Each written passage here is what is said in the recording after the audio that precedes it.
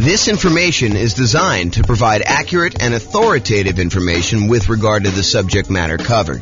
It is offered with the understanding that the presenters are not engaged in rendering legal, accounting, or other professional services.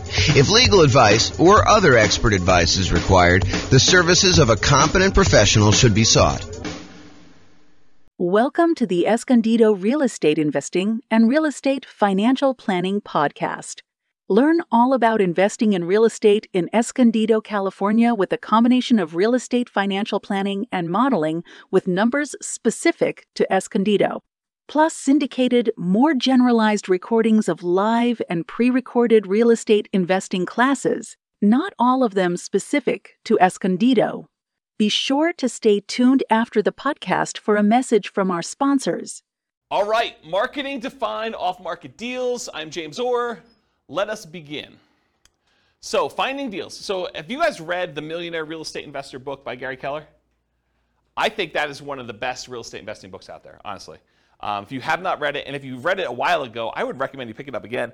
I haven't read it super recently, but I've read it multiple times, and each time I read it, I'm reminded of just how good of a book that is.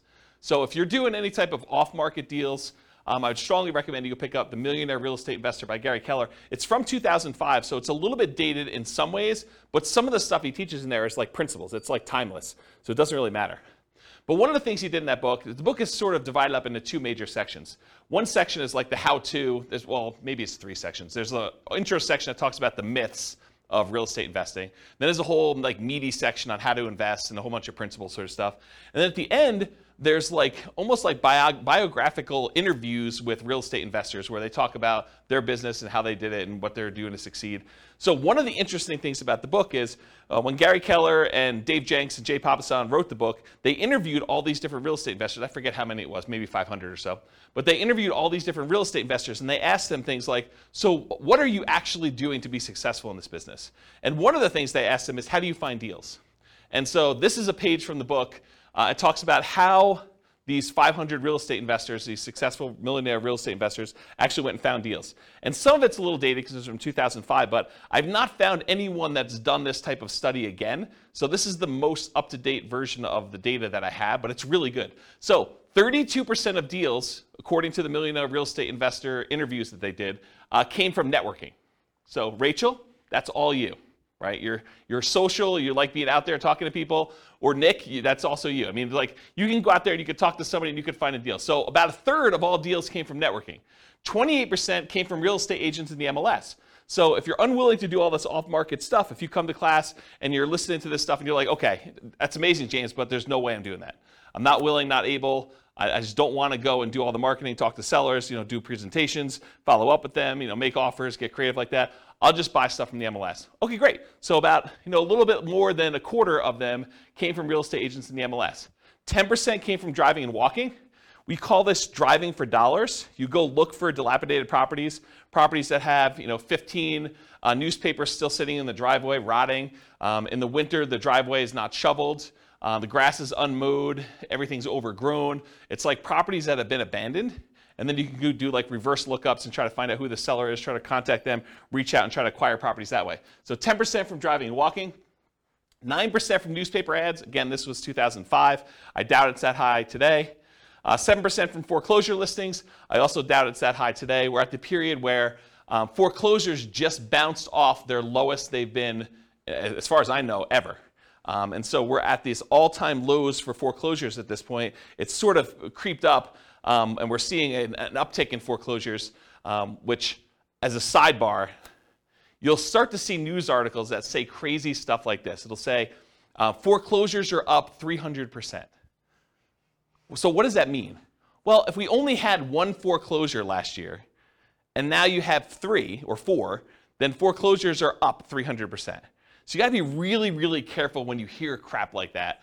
Understand what the numbers mean. So if you had a really, really low number of foreclosures and now it's up 300%, yeah, and you want to look at historically how it relates to, what you've seen. And it's not just that, yeah, it's gone up 300%, but there was 300% from almost nothing, right? So that's where we are right now, is that we were at almost nothing. We were in this unbelievably hot real estate market after we kind of dropped interest rates with COVID and everything like that. And the demand for properties was insane. You see 20 offers on a property. And so it's really, really hard to have a foreclosure when, even if you're behind on your payments, you go list it with a real estate agent, and over the weekend you get your property bid up and you're able to sell it and walk away with money. So it would take a lot for you to have foreclosure in that particular situation where the real estate agent couldn't come in and just help you sell that property. So we had really, really low foreclosures. Now I think we're going to start seeing an uptick in foreclosures, especially as the market softens. But it could take some time. It's not like these things happen instantly overnight. So that's my kind of side note there about that. But 7% were from foreclosure listings. And I do think that that will be a viable strategy moving forward. Right now, though, as we kind of do this recording in, what are we in, July? June? We're in July? July 27th, 2022. We're at a low, and I expect that to kind of pick up. But it's really, really low right now. 4% came from for sale by owners. 3% came from the internet database research. 2% from targeted marketing, and 5% from other. So if you're kind of wondering where deals came from for at least these particular successful investors, that's where they came from. Any questions on this? All right, cool. So why do we even care about doing marketing and finding motivated sellers? Because that's really what we're talking about. We're trying to find off-market deals, right? We're trying to find a seller who's motivated, who we can go in there and buy the property. But why do we care that they're motivated? I think for two reasons. I think finding creative transactions. If you go watch the creative transactions class we did, was that 2 weeks ago? It wasn't last week, right? But last week was partnerships. So I think 2 weeks ago we did creative transactions. So go watch that whole 2-hour class on the creative transaction strategy stuff. And then also fixer-upper properties, trying to find distressed properties where you could buy at a discount to add value in some form or another and fix them up. So those are the two reasons I think you probably want motivated sellers. You guys think of any others? That's pretty much it, right? Take a drink. So the creative transactions, just kind of for the record, owner financing, wrap financing, loan assumption, the rent-to-own, lease-to-own, lease option, lease purchase family, agreement for deed, bond for deed, contract for deed, installment land contract, and then buying properties subject to the existing financing. So those are all the creative strategies. Go watch the creative strategy class. I can't cover a 2-hour class within another 2-hour class, which is probably going to go the full 2 hours is my guess. All right, so when I like to think about this real estate entrepreneurship model of going out there and finding deals and doing the business of being a real estate investor, marketing to find properties, doing all that stuff, I think of it as a whole process and system that we have. And so I've taught classes in the past. I'm not going to do it anytime soon, but this is my visual of the whole business model. There's everything from your kind of goals and affirmations and stuff to the daily marketing checklist, which where we are right now is this sellers process of doing marketing to find sellers, but there's also marketing to find buyers and renters and private lenders.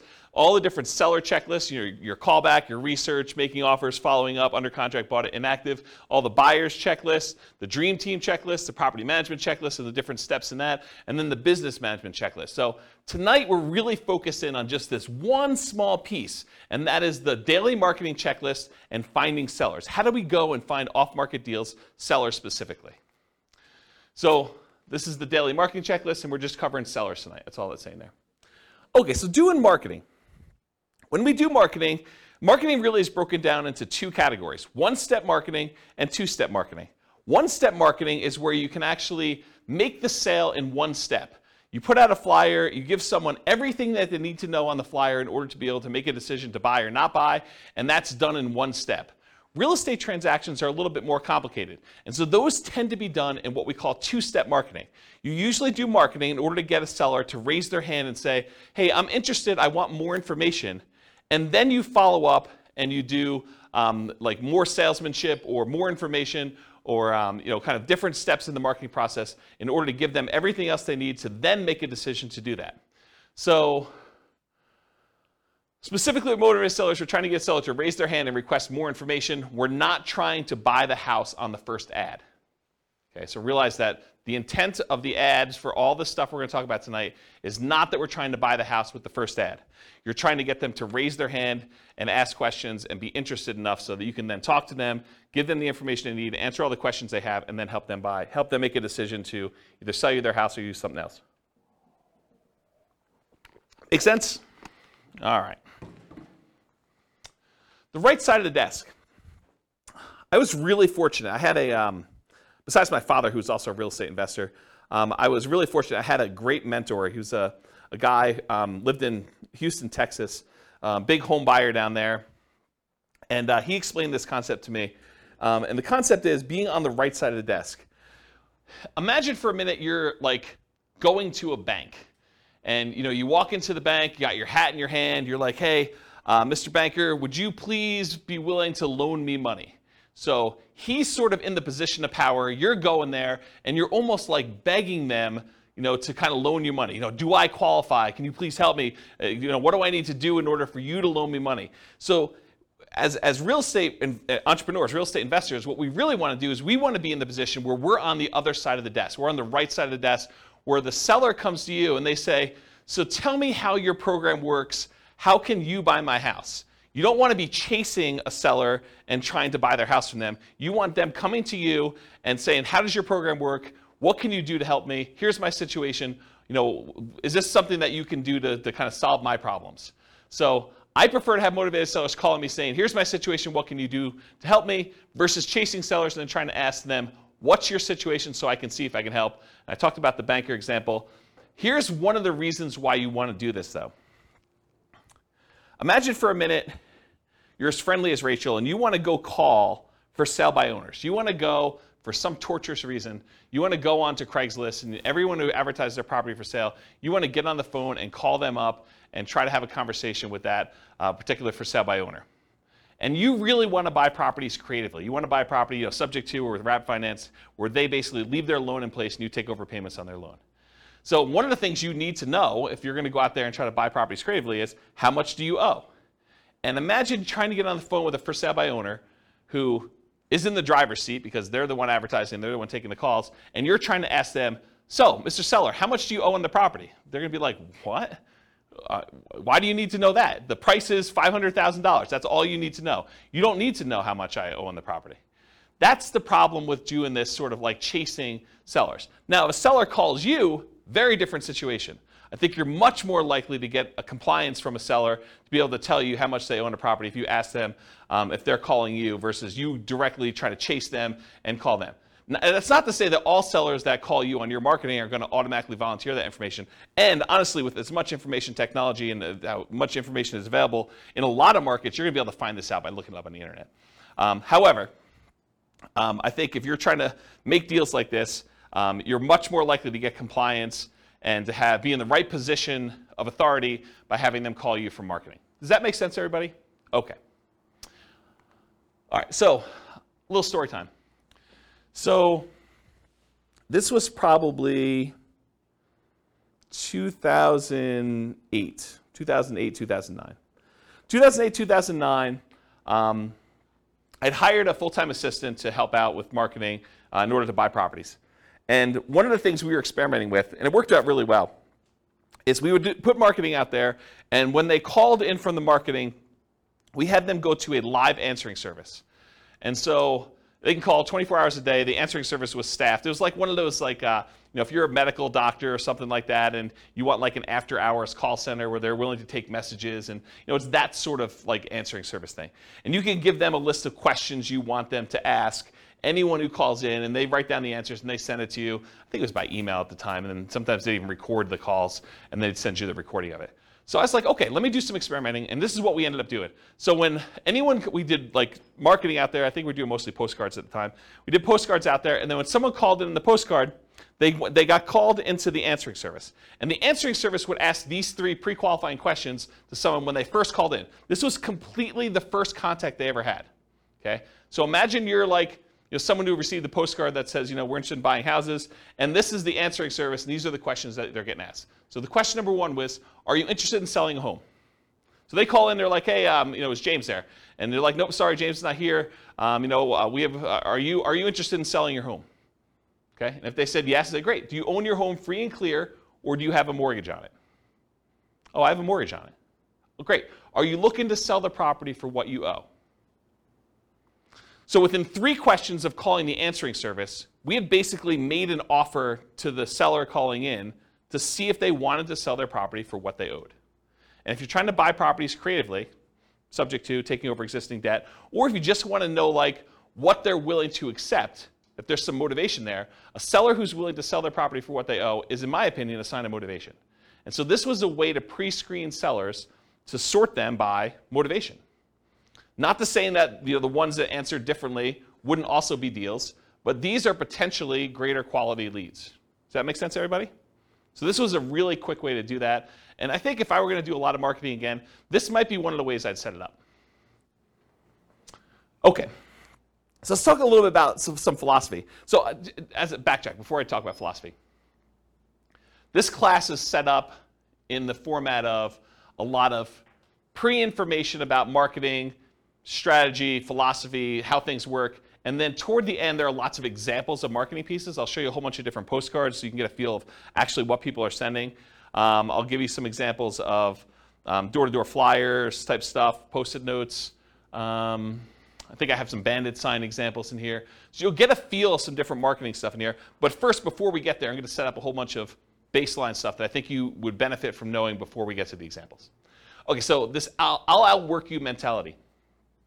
Here's a quote here. It says, demand more from yourself than anyone else could ever expect. I think it's one of the basketball players. Anyone know what the basketball player was that said that? I should probably go look it up. But it was one of the basketball players. I think that he basically said, I'll demand more from yourself than anyone else could ever expect.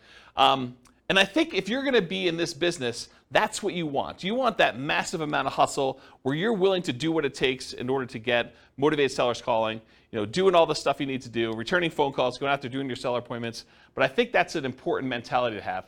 I think you should develop multiple streams of motivated sellers. Don't just pick the cheapest one. Because I think what happens, and this has happened to me in multiple businesses, because I didn't learn the lesson the first time or the second time, but you don't want to go and just do one type of marketing and rely on that one type of marketing in order to bring you deals. I think you want to have a set of different strategies that all bring you deals. That way, if one of the marketing systems dries up and goes away or becomes illegal or just doesn't work anymore, is not as effective, is not cost effective anymore, then you have these other 2 or 3 to kind of rely on in order to do stuff. In my opinion, the most dangerous number in business is 1. I'll tell you the story of 72 in a second, but I'll tell you how I learned this lesson. So, I'm trying to think of how far back I need to go to tell you this. So back when I was doing real estate investing, I started off, this is probably also 2007, 2008, maybe even 2009. Somewhere in there, I was doing ads on Craigslist, and in my local marketplace, I could put up an ad on Craigslist, and if I renewed that ad every 3 days or so, I could expect to get a certain response rate. And I figured out to myself, hey, look, if I'm getting whatever it is, 1 or 2 calls a week by putting up this one single ad on Craigslist from sellers, then I could expect to do X amount of business. And I was like, but I really want to do Y amount of business, a lot more than what X was. So how can I go increase how many leads I'm getting from these sellers? And so I thought to myself, well, I could go post up twice as many ads, but you're already on there. You're kind of like fishing in the pond already. Maybe you put 2 fishing lines out, and maybe it works better. But I did some testing, and it didn't really work out the way I thought it was. I would get really good response on one, but if I did more than one, it just seemed like I was spamming Craigslist and doing it more than once. However, I could say, hey, look, I'm doing this here in Fort Collins. Couldn't I go and expand into Denver and put up an ad and actually do ads in order to find sellers in Denver? And the answer was yes. So I could go do Fort Collins and I could do Denver. I was like, well, if I'm going to do Fort Collins and Denver, why don't I go and do Colorado Springs as well? So if I do 1 in Fort Collins and maybe I'm getting 2 calls a week in Denver because the population is a little bit bigger. Maybe I'm getting another 1 in Colorado Springs or another 1 if I go to Pueblo. And I'm like, well, why am I just limiting myself to doing this in Colorado? Why don't I go and do an ad in Miami or something like that? And so I was doing all these different ads in all these different cities. And this is how we actually ended up doing the largest wholesaling company in the US. We were in 280 markets doing this wholesaling stuff. Is we were getting deals in all these markets and then marketing them and kind of selling contracts or in some ways monetizing them. And so the challenge with this particular model was I was getting really low cost leads by doing this type of marketing. The challenge was eventually Craigslist didn't like it, right? Craigslist did not like the idea of us posting ads in all these different cities, and it was really a problem. But I was relying on one source of leads. if I had been doing Craigslist and direct mail and some voice broadcasts or whatever else, like all these different strategies we're going to talk about tonight, if I could have done all those, I could have been much more successful if Craigslist had shut down. But by Craigslist shutting down, we really had to push in order to keep doing it and get very creative in how we were going to solve this problem, when in fact I probably should have just gone and did some slightly different marketing in order to make it work. Does that make sense as to why I'm telling you the story about, don't just stick with one model because it's problematic for your business? Okay. So the story is 72. I'm going to kind of butcher this story. It's from Dan Kennedy, who's a famous marketing guy, not specific to real estate, but he's a famous marketing guy. And he tells this story about a dentist. And the dentist goes to a brand new town. He's never lived there before. He goes to town. He sets up a brand new dental office, and he crushes it. He's able to start this business. He operates it for a year or two, and then he ends up selling the business, packing up, moving to another town, and doing the same thing over and over again. And eventually, the dentists in the town that he kind of went to were like, hey, how is it possible that you're able to come to town and generate so much business and, really show us up by doing all this marketing, stuff like that?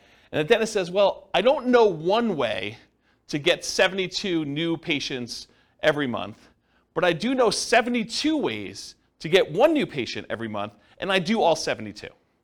And I think that's more the philosophy you want to have in real estate investing. You don't want to say, I've got one way to generate all the leads I want to have. You want to have several different ways to do it and kind of do one here, one here, one here, and just make sure that your costs are acceptable for all the different ones you're doing. You may have some ones that are really low cost, but maybe they're not quite as effective. You don't get the kind of deal flow you need from that. Maybe one that you could scale up as much as you want, but it's more expensive, but it's still reasonable enough for you to keep doing it. And so maybe you do another deal or two per month from that, and then you do another deal, do another third one or fourth one, and you do as many different marketing strategies as you can in order to get the deal flow that you want. Does that make sense? Okay. All right, so how much to spend on a marketing test? There's lots of exceptions to what I'm about to tell you, but here's how I think about it. If you're trying a new marketing method, how do you know if it's successful? How much should you spend to find out if that marketing method works? You spend the amount of money it would typically cost you to acquire a deal, and you see if you acquire a deal. So if you say to yourself, look, I'm willing to spend $4,000, $2,000, $5,000, whatever it is for you, in order to acquire a deal that meets my investment criteria, and I'm going to go test a new marketing method, I need to spend that much money, whatever is acceptable for me from other marketing things that I know are working, that I'm finding deals with, in order to see if that generates deals for the same cost or better. I think that's a really good just rule of thumb for you to get there. So if it costs you $5,000 to do it, and now you're going to do a sponsorship ad on the newspaper, the newsletter thing for, a certain neighborhood or something like that, and it costs them, $500 a month in order to do this thing on the monthly newsletter, well, then realize you got to do it for 10 months to see if it's effective. You can't do it for 1 month and say, this didn't work. Or you can't do it, and if you get a deal the first month, you can't say, this did work, right? You got to look at it over a period of time and see that if it's consistently performing for you. And ideally, you don't look at your cheapest method. You don't compare a new test you're doing to the least expensive way you can acquire a deal. You could argue that you probably should do your most expensive, acceptable one, right? The one that you're saying, okay, I don't like paying this much, but I'm willing to pay this much to test this new marketing thing and see how it performs over time. And if you're going to do free stuff, if you're going to do, calling for sale by owner or, door knocking or things of that nature, make sure you put a value on your time. Don't just say it cost me, $27 in gas, but not count that it, took you 40 hours of time to do that. You got to put a reasonable cost on your time to see if this is effective. All right, any questions on how much to spend on a marketing test? Cool. All right, here's some other additional marketing beliefs. There is no failure, only testing and feedback. That's from neuro-linguistic programming. It's a kind of philosophy of neuro-linguistic programming, and I think it applies to marketing as well. You don't fail doing marketing, right? You do a marketing test, you say, did I get the result I wanted? No. Okay, now I got feedback. That particular way of doing it, that headline, that particular marketing piece, this particular group of people that I marketed to, that did not work. I got feedback on it, let's change something up. Maybe it's the message, maybe it's the people, maybe it's the media I'm using. Quote from Tony Robbins, there is no such thing as failure, there are only results. Similar idea. Thomas Edison says, our greatest weakness lies in giving up. The most certain way to succeed is always try just one more time. If you're not making the money you want and you have a reasonable profit margin, which you do in real estate investing, then you have a marketing problem. That's the challenge you have. So will it work? No one knows until you test. Marketers do know this. You have to test in order to find out if something works. You change one variable, you test again. One of my personal biggest aha moments was discovering if I wanted more motivated sellers, I needed to do more marketing to have them call me. It was like, I know how to generate a motivated seller call. Why am I not spending the money to do the marketing? Once I got that, I'm like, this just makes perfect sense. It's like money in one side, calls out the other, put a little time between them and a little bit of work and effort, deals on the other end. So hold your marketing ruthlessly accountable for results. This implies you are measuring the results you're getting. You have to actually measure and keep results and know what you're getting. I personally believe you need to get good deal flow, have enough deals coming across your desk so that you can see a reasonable number of deals and start sifting and sorting. You're not trying to convince all sellers. And we'll talk about this when we talk about lazy and poor marketing, but the challenge when you're not willing to spend money and have enough deals coming across your desk and you're doing like poor type marketing where you're willing to put in time and effort into it is you work so hard to get a seller that when you finally find one that's motivated, you try every possible way to make that deal work. But sometimes the seller is motivated, but the numbers or the deal just doesn't make sense. Like you're trying to buy a property, it's worth $400,000, they owe $420,000. You're like, the guy's motivated. Yeah, he's motivated, but you can't make that deal work. You got to just move on to the next deal. And if you had 10 other calls coming in that day, you'd be able to move on. The challenge is you only had one call that week, and now you're trying everything. You're like, you're coming to class, you're asking me, James, so I got this motivated seller.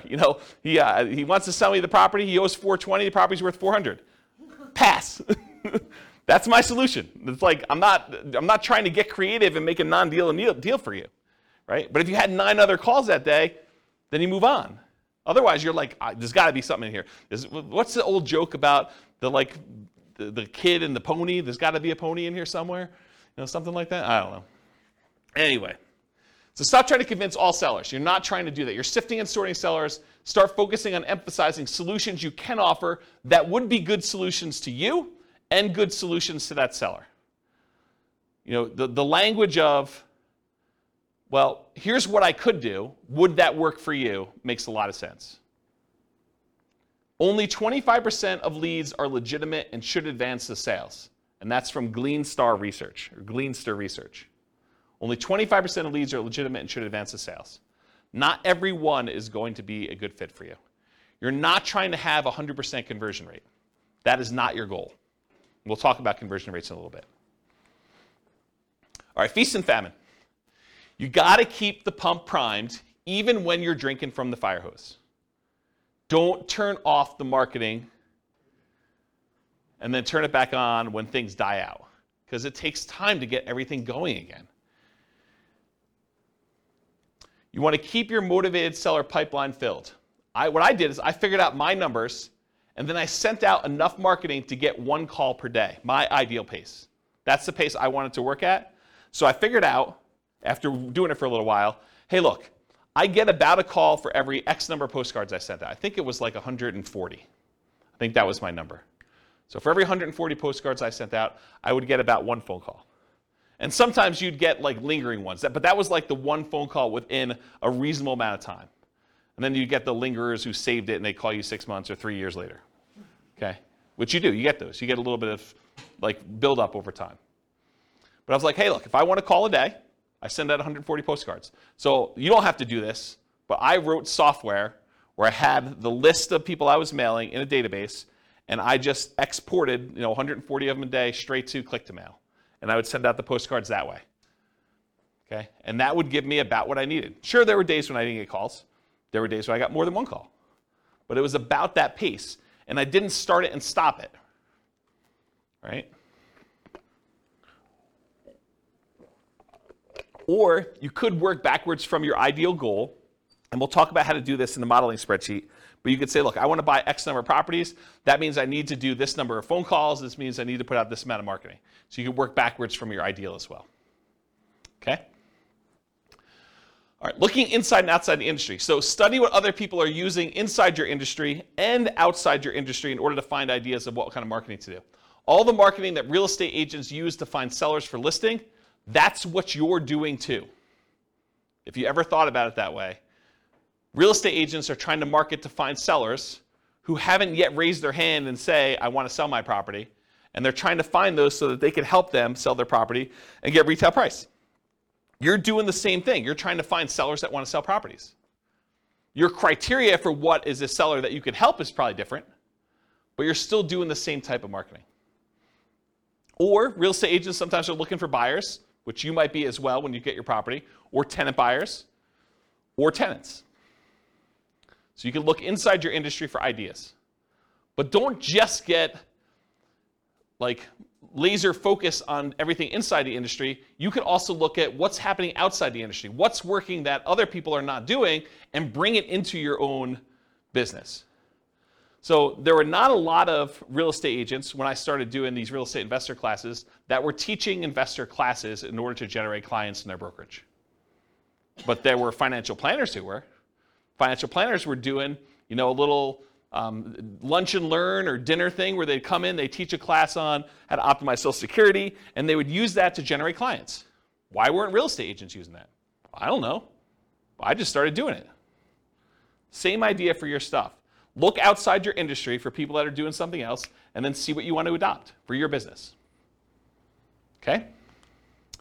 All right, so I know I could. I don't know if I will, but I could do a whole class on this particular spreadsheet. And the last time I taught a class on this particular spreadsheet was in 2016. I did a whole class that literally just went through each box in the spreadsheet, and I talked about my assumptions and how each step worked and everything. What this spreadsheet is, it's a way for you to model how much work you need to do at each step in the process in order to do deals as a real estate investor. So each block is a discrete step, and each block tells how much time you spent there, how much money you spent there, how much money you made there, and it kind of walks you through what happened in this block, and then each block between the blocks tells you what your conversion rate is. So for example, this first block is sending out postcards. If I send out 10,000 postcards and I get a conversion rate of 0.4%, so 0.4% of the postcards that get sent out become a call into me. So now it tells me how many calls I have here, how much time I spent on that call, how much money I spent on that call, because I send out a little credibility package to each person that calls in. Then I know how many calls I get that convert to a presentation where I go meet with a seller, and I can see the conversion rate from that. And then of the presentations I do to sellers, how much it costs me, how much time I spent doing all that, how much it costs, what the conversion rate is to sellers that go under contract. And then of the ones that go under contract, how many of them did I actually close on and buy? And then of the ones that I close on and buy, how many tenant buyer or tenant calls do I take? And then how many tenants do I meet at the property? And then how many applications and the negotiating of leases do I do? How many signed leases do I do in managing the property? How many closings do I have for them when they finally buy the property? And then what the sale to the tenant buyer looks like at the end, and how much money was made and how much time was made. And then at the end, I sum up all of the time it took for every one of these steps, and how much money was spent in each one of these steps, and then how much money was made from all of these steps. And I could tell you what my dollar per hour was, and what my conversion rate was, and how many houses I sold. So now I can go back in here, once I know all my conversions and I got my costs and times and everything, I can come in here and say, okay, instead of sending 10,000 postcards, what if I sent 5,000? And it trickles all the way through and tells me, okay, now you're going to get this many calls and this many tenant buyers and so on. And then it'll tell you here at the end, you're going to do one deal and it's going to be this amount of money, or 2 deals, or whatever it is for you. And you get to look at all. Then I added a whole bunch of additional things, because every once in a while you'll do a seller presentation and you're not going to buy it yourself, you're going to wholesale it. Or you're going to list it if you're a real estate agent, because you're going to do that too. Or you're going to do something else from the tenant buyers that call in. You're going to help them buy a house if you have a real estate license. Or you're going to help them buy a wholesale deal, like wholesale retail. And so you can look at things that happen in parallel. So of the marketing that goes in, sometimes those get split off and you're doing additional things. You get a certain number of wholesale deals or listed properties, or other tenants that you're going to help buy a property, tenants that you call in originally and you can help them buy a property, and you can look at all the dollars, and then you can sum up the whole thing and find out, for this amount of spend on my marketing, how much should I make total from all of these different things, and how much time did I spend, and what's my dollar per hour? And then you can see which ones are most profitable, which ones are least profitable, and so on. So if you know, I want to do one deal here, and all these are other 0, right? You can say, I'm not doing any of these ones, but I want to do one deal here. You can toggle all of the numbers on the front end to find out how much you do need to spend to do that deal in whatever time period you're doing. Does that make sense? So that's the short version of the 2-hour class I teach on that particular thing. And you can download this spreadsheet. I'll put a link to it in the show notes. Okay. Any questions on this? Is that helpful, though, the idea? Wamsi, yes. So my question is, so this is just for one marketing strategy when you like post postcards, right? So this can be like duplicated to multiple strategies, right? Yes, Wamsi. So the question was, in the one that I'm showing on the board, it is for one marketing strategy, postcards. You could do postcards and add another box for door-to-door flyers or for doing pay-per-click ads or doing search engine optimization. But you need to figure out what the equivalent time and money spent is and like all that is. And then you could have them all go up and add into this field initial calls. Or you could do a different one, because if your conversions are different for different types of lead sources, you may want to have certain parallel steps, and then eventually they all merge together into something and kind of expand out. So yes, you could do it that way. For this one, I simplified it. It's only doing postcards. Got it. Yep, good question. Any other questions? Cool. Is this helpful? Crazy stuff? Yeah. Okay, target profit. So it can vary depending on your market, but in general, I'm going to pull out a number and say $25,000 per deal, or 10% of purchase price to adjust for higher, lower price houses. Now you could decide, hey, my profit margin is $50K and my houses are really cheap, or you could say, hey, look, in my market, it's really, really hard to get a deal, period. I'd be happy with $15,000 or $10,000 or whatever. And then you could also say, look, I want $20,000 base plus $10,000, $15,000, $20,000 for each year that I hold the deal. Because you may decide, hey, look, I want to make $20,000 up front when I buy this, but in addition to that, if I'm going to hold this property for 2 or 3 or 4 years with a tenant buyer in there, I want to make extra profit per year. And you figure out what your numbers are for you making sense, and then you do that for that. And then I think, again, this varies a lot, especially with inflation type marketing you're doing, but to spend $2,500 in marketing to net $25,000 seems like a reasonable ratio to me. Okay? That's a 10-to-1 profit to marketing ratio.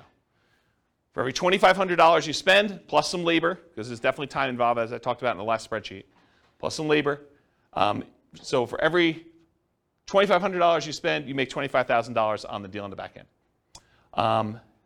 For every $100 you spend in marketing, make $1,000 is another way to think about it. In a more normal market, maybe your numbers go up to 20-to-1. So $2,000 for every $100 you spend. And in really, really hot markets, it might be worse than that, right? You may have to spend more money in order to get a deal and still only make the $25,000. Okay? Any questions? All right, so goal. So if you want to do 20 leads a month, budget about $2,500 a month or whatever your marketing dictates that you do. You buy one house per month. If your goal is 40 to 60 leads a month, you budget $5,000 to $7,500 a month. You buy 2 to 3 houses per month. Now realize inflation, how hot or cold the market is, market temperament, may force these numbers up. Okay? Occasionally, someone will come to class and they'll be like, James, $2,500. I wanted to do nothing down deals. $2,500, that seems like a lot of money to do a deal.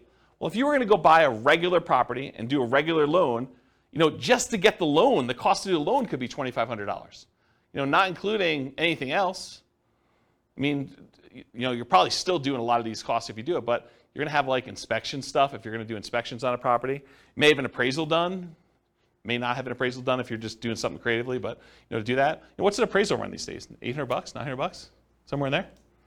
Just to do that, right? So $2,500 seems like a deal. Any questions on this? All right, motivated sellers for lazy and poor folks. So lazy methods are more time than money. You have more time than you have money.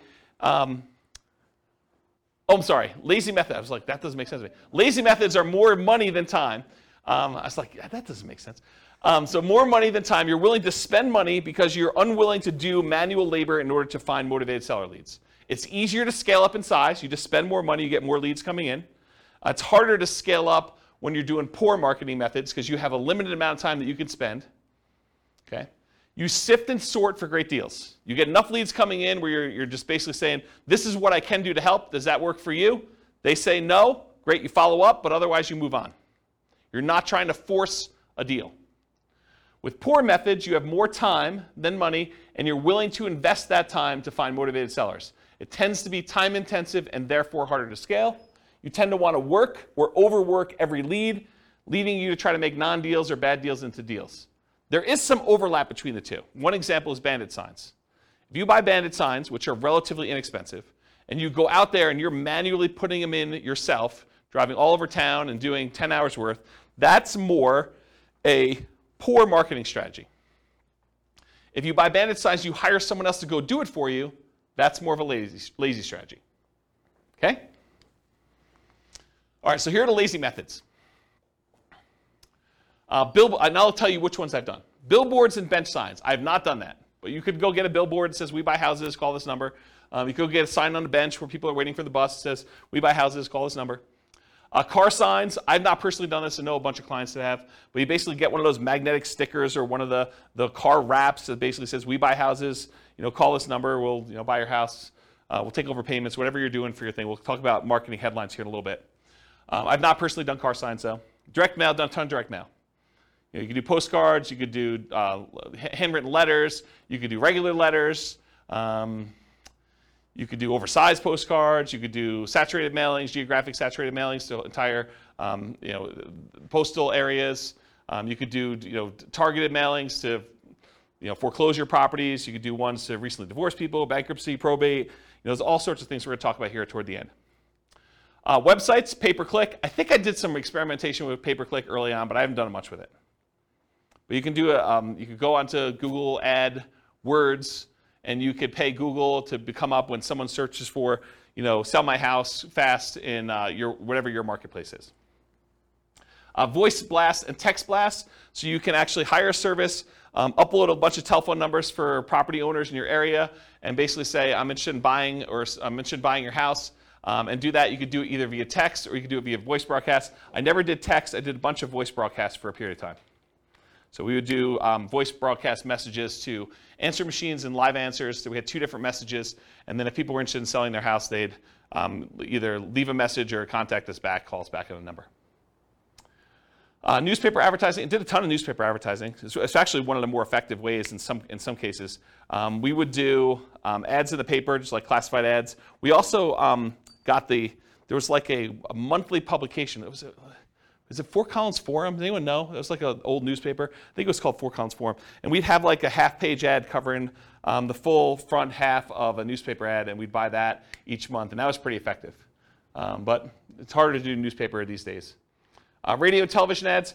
So I didn't actually do this, but my friend Brent, who I told you about in Texas, he actually, at one point, before he died really tragically, a long time ago, about a decade ago. But he actually acquired the rights to WeBuyHomes.com. I don't think he had WeBuyHouses.com. I think he had WeBuyHomes. And then he had 1-800-WeBuyHomes and 1-800-WeBuyHouses, which is the same phone number because it stops at like HO. So it basically had the telephone number and that. And what he was doing is he was licensing out the rights to different marketplaces to do that. And he had a professional video done and professional radio spots done. And you could run these. You don't have to do any customization because it's the same number. But you basically run that ad in your local marketplace, and then the number calls through, and based on your location from where you're calling, the telephone rings into your office or wherever you want it to go. You basically had them direct where you want it to go. And so he did a bunch of television stuff. I didn't personally do it, but that's one of the things he was doing. So you could do radio and television ads. You could also do Yellow Pages. Yellow Pages are mostly defunct now because of the internet. But there were some interesting lessons to learn from things that people would do in the Yellow Pages. Instead of just advertising in like the real estate services section, some people would advertise in the money to loan section, because if you think about like where your sellers are coming from, a lot of times they're looking for solutions other than selling their house before they get to the point where they realize they need to sell their house. And so a lot of times some investors would actually have a separate business that would make loans, and then they would use that as a lead generation tool in order to find sellers that were going to be early on in their pipeline. Does that make sense, everybody? What I said? Okay. All All right, any questions on these lazy methods? We're going to go into some detail here. Yeah, Ben. So you said for the direct mail, you can make foreclosure houses and people who got divorced recently. How do you get to know that information? The list? Yeah, I'll give you some sources for lists here in a little bit. Yeah, these are places you can buy them. Yep. So the question was, where do you get the list for people going into foreclosure or people that had a bankruptcy or something like that? And you can buy it from list brokers. Yep. Okay, any questions on lazy methods? We're going to go into some detail on mostly direct mail. I think that's mostly what we're going to cover from tonight in detail. Any other questions on this stuff? All right, cool. So here's some of the poor methods. If you're willing to put in more time, bandit signs as an example, although I told you if you want to do bandit signs and make them lazy, you can actually pay someone to do them. But bandit signs are those yellow corrugated plastic signs that go out there. You may have seen them, says, lose weight now, or, you'll see them in new construction neighborhoods where people are advertising, sign up for this internet service or sign up for Comcast or Xfinity or whatever it is. So you'll see those types of signs, or you'll see them sometimes for like churches. They'll say, church service, and they'll kind of use those. But you could use them that says, we buy homes, we buy houses. I'll show you some examples of those. And then you go out and you put them into major intersections. They'll disappear. They're disposable media. Don't think that you put it up there, it's going to last there for months. You'll put it up there, and maybe you'll get a couple hours if it's a really busy intersection, and the sign police are not out doing that. Also, depending on your area, they may be illegal, just so you know. And you may get a call from, the police or code enforcement or something like that telling you you can't put your signs up anymore. We're going to charge you X number of dollars per one you do. Please go take them down or whatever they'll tell you. So realize in some markets it's really hard to do or hard to keep those up. But otherwise they'll disappear. Realize that you're spending the $10 or whatever it costs these days in order to get the sign plus the labor to go put them up there for a certain amount of limited exposure for whatever time period you have them up. Business cards, I'll show you an example of a business card with a little twist on it here in a little bit. But if you want to see good examples of other real estate investors with their business cards, go to investor meetings and ask them to see their card. Go talk to other investors and ask them if you can have a copy of their card and see what they're using. And there's lots of variations to these. There's some gimmicky ones. There's some like really straight up business ones. There's some more like mom and pop-ish sort of ones. So everyone has their own little variation flavor on how they do their business. Contacting for sale by owners, this is Rachel's special. She's going to call the for sale by owners because she's really social. So she's going to go call for sale by owners. You can go on a Craigslist or any other place they're marketing it and just make phone calls, reach out to them, ask them if they're interested in selling their property. If you're interested in this strategy, there's a decent book. Wendy Patton put out a book. This is probably a 15-year-old book at this point. But her book is called How to Do Lease Options and Subject to Deals. And she talks about a strategy of calling for sale by owners and trying to get them to lease option the property to her or buy the property subject to. And in the softer market, I think it would work great. Not something I'm willing to do. I'm an introvert, in case you can't tell. So contacting for sale by owners, that's one of the things you could do. Door knocking. Someone laughing that I'm an introvert? You can go door knocking. So you can go door to door and actually try to buy houses that way. Anything interested in there? Door to door flyers. We'll talk about some examples of those. I'll tell you a story about this. So my father was a real estate agent, and he was the #1 agent in his office using this strategy, using flyers. And so here was his little niche. I'll kind of tell you his little secret sauce of how he kind of became #1 agent in his office. And I think this does apply in some ways to real estate investors, although not the buy side. Here's what he would do. So back when he was a real estate agent, the HUD and VA foreclosure list would come out every, I think it was Tuesday. I don't remember exactly the day now. But I think it was like Tuesday morning. And so what he would do is he would get up at like 4 o'clock in the morning and go down to like a really open, like early coffee shop and get a copy of the latest newspaper with the latest HUD and VA list of properties that were coming out. And as a real estate agent, anyone could market the government's HUD foreclosure and VA foreclosure list. So you can go, any real estate agent with a license could go and market these. So what he would do is at 4 in the morning, with his coffee and his paper in hand, so he would drive around to the new list. Maybe there were 10 properties or 20 properties on there, I don't know, depending on the week. So you'd go look at the properties, so you'd like, oh, this one looks interesting, and this one looks interesting, this one looks interesting. And he'd pick, half a dozen properties or a dozen properties, and then he'd go back to our home office, and he had a copy machine there. And he would he'd hand write out a flyer. He had a flyer template, had like 2 little bald eagle, like U.S. official-looking, symbol-looking things in the corner and said, HUD foreclosure, VA foreclosure, if you're interested in buying this property in your neighborhood at, and have fill in the blanks, 1, 2, 3, 4 Main Street. It requires X dollars down, and with X dollars down, your payment would be X per month with, your whatever this interest rate assumption was and all this other stuff. So he basically had this like little one-page flyer. And he printed up 150, 250 flyers, whatever it was, that would kind of saturate the area around that particular property. And then as a teenager, I would go deliver flyers all day. And so I'd go out and walk the 200 nearest houses to that particular property with that particular flyer. And on the back, he had all 6 or 7 different properties with just a summary of them in case you're interested in any other ones. And he would just put out 200 flyers or so per property, 10 properties or so a week, somewhere around there. And he'd sell a bunch of them, a couple a week, where he was just out there doing that. And so if you want to do flyers can be really effective for finding, in this case, buyers, but it could also be effective for buying sellers as well. We've done some flyer type stuff. Mostly door hangers and sticky notes is what I've tested. I haven't done as much flyering for that stuff. And by the way, I've not done door knocking, personally. Okay, so we'll talk about some sticky note stuff. Driving for dollars, we talked about that, going around trying to find abandoned properties, dilapidated properties. Flyers and free flyers. So the flyer method we've kind of talked about, but the free flyer method I think is interesting enough. So for somebody who doesn't have a lot of money, you can go find 3 other businesses that are non-competing with you, the pizza guy, the car wash guy, the homeowner's insurance guy, whatever it is, and you could get them to each be willing to pay 1/3 of the cost to deliver 500 flyers to a particular neighborhood. And it's 1/3 because you're going to have 4 ads on that page, them 3 and you, but you're not paying. You're kind of riding free by coordinating this all with the 3 different businesses and having the printing done and having them delivered and all that stuff. So you charge them 1/3 of the cost to have all the printing done, all the delivery done, and you're kind of taking 1/4 of the flyer space in exchange for you organizing it. So you can have an unlimited flyer budget if you really wanted to, if you're willing to put in the effort and do manual labor to do that. Okay?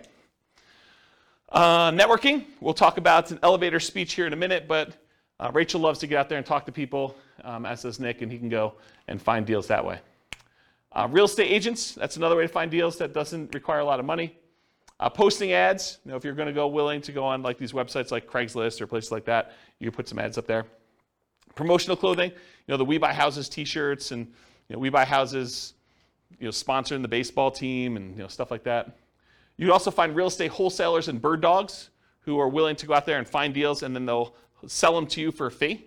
So realize you can go do that.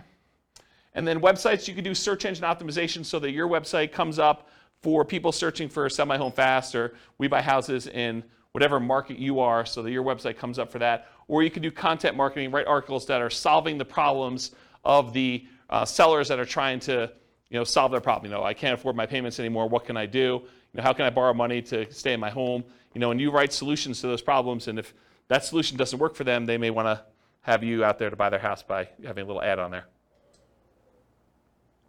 Or doing social media. Okay. Any questions on poor methods? Have you seen any numbers on anything social media related on conversion rates and how well it's done next to some of the other? No, I haven't seen actual numbers on the conversion rates for social media. My guess is that they're really low because I know the stuff for real estate agents. I mean, in general, if it doesn't take much time and effort to do, it's usually not that effective, right?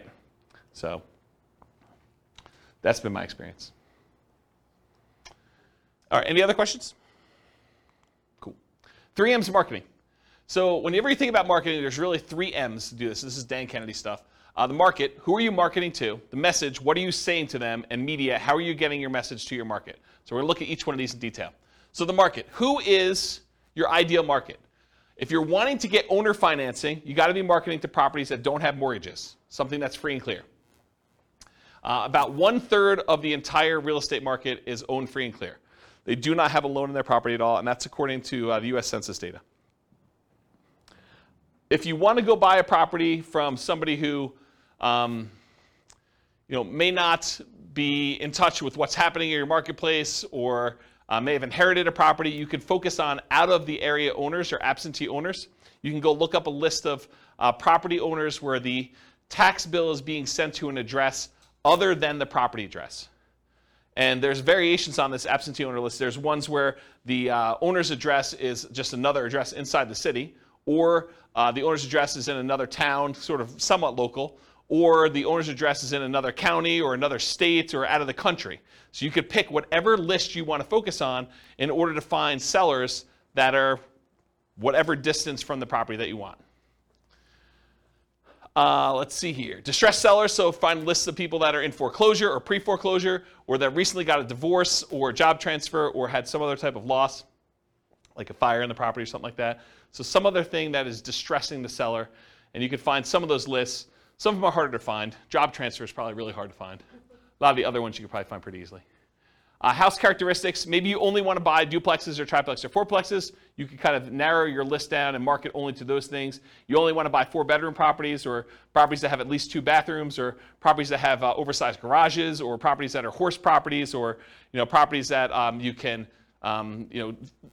bulldoze the property down and do some type of development on it, or you could do things based on lot size. You don't want to have too big of a lot, or maybe you really do want to have big lots. Whatever it is that you want to do in order to do characteristics of the property, you can kind of market to that particular list. And then anything other than that, bankruptcy, divorce, whether they're people who recently got married, probate, or assisted living, you can kind of focus in on whatever niche you're trying to serve. Any questions on market? All right, this picture is from the Millionaire Real Estate Investor book by Gary Keller. And in this, he basically determined which part of the real estate market was ideal for real estate investors. And so there's 4 different characteristics he's measuring here. How well they cash flow, how much hassle they have, how much appreciation they typically have, and how liquid they are, how easy are they to get in and out of. And he talks about low-end properties, average properties, and high-end properties. And then he shows you, on a scale of cash flow, whether it's low or high or medium, hassle, low, high or medium, appreciation, low, high or medium, and liquidity, low, high, medium. So for example, liquidity, low-end properties have low liquidity. Okay? Then it goes up, and for the average property, they have relatively high liquidity. It's easy to buy and sell them. And then as they get more expensive, they also have low liquidity. As for appreciation, properties on the low end tend not to appreciate as fast as properties in the average, and properties on the high end are about medium. Okay? For hassle, low-end properties tend to have the highest hassle, average properties tend to have the lowest hassle, and high-end properties tend to have high hassle as well. And then low-end properties tend to have the best cash flow, average properties tend to have intermediate or medium cash flow, and the high-end properties tend to have a little bit lower than medium, but not quite all the way to the low cash flow. So if you look at where are these curves at their best, and you'll find that it's not the very, very low end, and it's not the very, very high end. The great deals tend to be at like the quartile, about the 25th percentile of the marketplace, and good deals tend to be in this kind of like median section around the 50th percentile. So if you ever heard me in another class say, we typically like to invest in the second quartile. You don't want to be buying the cheapest stuff. Although, as I say this, there are niches where you could decide, hey, listen, my specialty is low-end properties, or my specialty is luxury properties. And you can make that work. But in general, the kind of sweet spot is that second quartile. Not the cheapest stuff, and usually below the median. Okay, so that's generally where it is. Now, does it have to, if you say, I don't buy, median's 500,000, I'm not buying 505, no, you can go a little bit above it, but you don't want to be crazy. Okay, any questions on this? Being in the middle of the market. Cool. All right, so here's some example motivated seller marketing headlines. You could do stuff like, we buy houses, or we buy houses cash, or we buy homes, or we buy homes cash, or cash for your house, cash for houses. Sell now for cash, cash now for your house. Sell your house in 9 days. Here's one I like. How to sell your house as is for a fair price on the date of your choice. Or how to sell your house for full price on the date of your choice. How to sell your house as is for a fair price in 9 days. Discover how to sell your house quickly. Sold in 9 days. We buy houses, we take over payments. Stop foreclosure, avoid foreclosure, facing foreclosure. We buy houses any condition or situation. We buy houses any price or location. So those are some different examples of motivated seller marketing headlines that you could possibly use. Nick? What's the 9 days? Why 9? Specific number? and you can do it. Something that you can perform on. If someone is really distressed and they're like, look, I need a quick solution, someone that could buy their house in 9 days is attractive. Yeah. I just wondered why 9, that specific number. Yep. Least amount of days to be able to close a deal. No, I mean, you probably could close faster than that. You can do 8 days. You can do 11 days. Whatever you want to do. Yeah. Should be believable. Any questions on headlines? All right, so here's an example, probably one of our first examples of actual marketing. Alternative headlines, often used on media like sticky notes or some postcards. Notice, warning, or attention homeowner. So this is a sticky note. I licensed the ability to use this from a guy named Richard Roop. He does a bunch of marketing stuff for real estate investors. And so this is the example that Richard Roop uses. We've done these and they've worked really well. In fact, I have a funny story. So on this thing here, when you print them out, this shows up in blue. It's like Richard's initials and number 37. And we don't change it. It's always 37, no matter what it is and who it is. So I get this really nasty phone call from a seller who's like, if you ever put this sticky note on my door again, number 37. So she's all mad and worked up, and you can hear her crumpling it up in the background and throwing it away. So she's just really worked up. There's only like 3 or 4 really angry people in the world. They just move around a lot, so you'll run into them. But there's only like 3 or 4 of them. But anyway, you put these on the door, and you'll get calls. You'll get some nasty calls, but you'll also get some good calls on it. And so the postcard basically says, attention homeowner, companies now looking to purchase several houses in your neighborhood. Are you looking to sell soon? Blah, blah, blah, blah, blah. Call our 24-hour recorded message line. Remember, we're doing 2-step marketing. This is not enough to sell a property, right? Not enough to get them to convince you to sell them your property. So 24-hour recorded message gives them more information. Or go to our website and get more detail on that. Submit your property information. And then if you're not looking to sell, keep this one or send it on to a friend, sort of thing. Okay? Any questions on like the sticky notes example and some headlines for that? Make sense? Okay, cool. So you want your message to match with the market you're doing. Make sure that your message matches the market you're trying to reach. We buy houses, we take over payments. If you're kind of marketing to free and clear properties that don't have a mortgage on them, does we take over payments make a lot of sense? No, not really at all. What if you're trying to buy luxury properties like, $1 million homes? Does we buy properties cash, any condition, make a lot of sense? Maybe not. There's probably some disconnect there. Maybe you'll catch 1 or 2, but I don't think that's the message you'd primarily want to target. It's sort of like fishing, right? If you're fishing and you throw a certain type of bait in the water, is it possible you could catch a shark with a worm? Maybe. You're probably not catching sharks with worms, but it's possible you could. You're much more likely to catch a shark if you use the bait that sharks like, or you're much likely to catch the other fish using the bait that fish likes. So cash for houses tends to work and resonate better with lower priced homes. And then watch any foreclosure messages to make sure that you're targeting the right list for that too. Any questions on that? Multiple contacts. So you can double your transactions if you follow up. If you just do like this one hit and you don't follow up with anyone who calls you or does anything like that, expect your closing ratio to be much lower. But if you talk to someone on the phone, even if the solution is not good for them at that time, but you follow up with them over time, they've already expressed some level of interest, and a lot of times their situation changes. You can almost double your transactions, or in some cases more than double your transactions if you actually follow up with people. Or you can half your marketing budget to do the same number of deals. Another way of saying that. So repeat hits and repeat marketing, repeat mail to your mailing list, repost banded signs, renew ads. Part of the credibility you build up is when they see your ad all the time, right? If you only ran the ad once and someone is considering using you, but they go back to that newspaper or they go back to that source wherever they saw your ad and they don't see your ad anymore, they think that, yeah, I'm glad I didn't do a deal with that guy. He's out of business already. Okay? Meaning top of mind? Yeah, top of mind. Yep, that's another way of saying it. Yep. But there's also a credibility factor too, right? Like if you just disappear, they don't know if you're still around.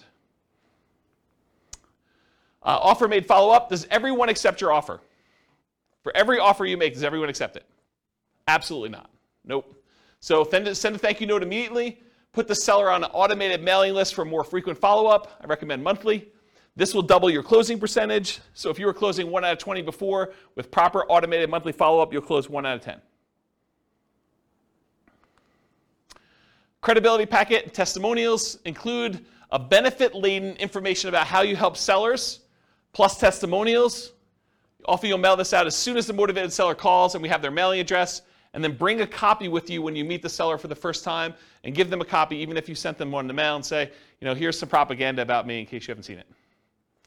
I'll put a link in the show notes to my credibility packet so you can see it. And if you don't have testimonials, if you're just getting started, get regular testimonials from your pastor or some people that you've helped out in another business, or anything people can say nice things about you. The better, more specific to real estate is, the better. But if you don't have it, work with what you have. Any questions on credibility packet testimonials? Cool. Commit to improve your response rate in all your marketing. So each marketing campaign that you do is a horse race. You always want to be testing one variable with 2 options to find out which one's going to win. It requires you to measure your results so that you can improve them. Focus first on testing headlines to get the maximum response. So headlines are the easiest thing to test. It's often the biggest impact. And as you do more testing, be careful of improving response while sacrificing quality. Conversion on the back end. For example, you could boost response by saying full price instead of fair price, but it might be at the expense of getting acceptable deals to you. So you can get more calls, but maybe you're not converting as many because you changed your wording. Does that make sense? Okay. More ways to respond tends to increase response. And then other things to test beyond copy might include 800 numbers versus a local number, your website, your email, your fax. Although faxes are kind of going out of the way. People still use them, especially older people. Any questions on this? Cool. Ratios. So there's 3 different books that I'm aware of that have actually cited how many deals you need to look at, how many offers you need to make to get a certain number of deals done. These are the 3 books. Real Estate Riches by Dr. Dolph DeRoos. It's part of the Rich Dad Real Estate Investor series, Robert Kiyosaki's guy. But the actual author is Dr. Dolph DeRoos. And he talks about the 100-10-3-1 rule. You have to look at 100 properties, you make offers on 10, you get 3 accepted, you close 1 deal. Carlton Sheets, who's been off the air for a while now, his no down payment course talked about the 50-1 rule. So you have to look at 50 properties, talk to 50 sellers in order to get 1 deal. And then the Millionaire Real Estate Investor book by Gary Keller and others, he has the 30-10-3-1 rule. So you look at 30 deals, you make offers on 10, you get 3 under contract, you close on 1. And then Weekend Millionaires, Frequently Asked Real Estate Questions by Mike Summey and Roger Dawson. That book talks about a 30-1 ratio. Look at 30 deals, get 1. Really, if you're looking at the top 5% of properties, you're trying to find the best deals, right? You need to look at about 100 properties in order to find the top 5 properties to do that. If you think about it in that ratio, that's probably another way to look at it. And also, outside the MLS is different than inside the MLS. They're just different numbers. Any questions on these? Yeah. So based on the ratios I see, is it different strategies that these books are talking about, or why is there a discrepancy? Yeah, so the question is, for the microphone, the question is, why are the numbers different for all these different people? I think they're thinking about it differently. I think the types of deals they're doing is different. I also think these aren't exact, right? It's hard to give a number when you're teaching students, because these are all people teaching it in the book, right? It's hard to give a number when I'm the one doing the presentation versus you doing the presentation versus Bill doing the presentation, right? You may be able to close 1 out of 5 because you're amazing. I may be 1 out of 20 because I'm incompetent. And Bill's just sort of between us, right? It could be all over the place. So the numbers are sort of just a general guideline to begin with. And I think looking at them, they're pretty close, right? They're not that far off. So. But is 30:1, the book that says 30:1 necessarily good than the book that says 50:1? So the question is the book 30:1 a better book than the one that does 50:1? No, I don't think so. And the other thing I'll add about this is, let's say you come to me at a class, you say, James, I don't know what you're talking about 30:1. I'm closing every 2. And what I would say to you is, maybe you're not doing good enough deals. Maybe you're not making your offers low enough where you're getting too many accepted, right? Maybe you should be more selective. So you could go in there and offer full price. I'll pay you full price. I'll get a loan. I'll buy your property.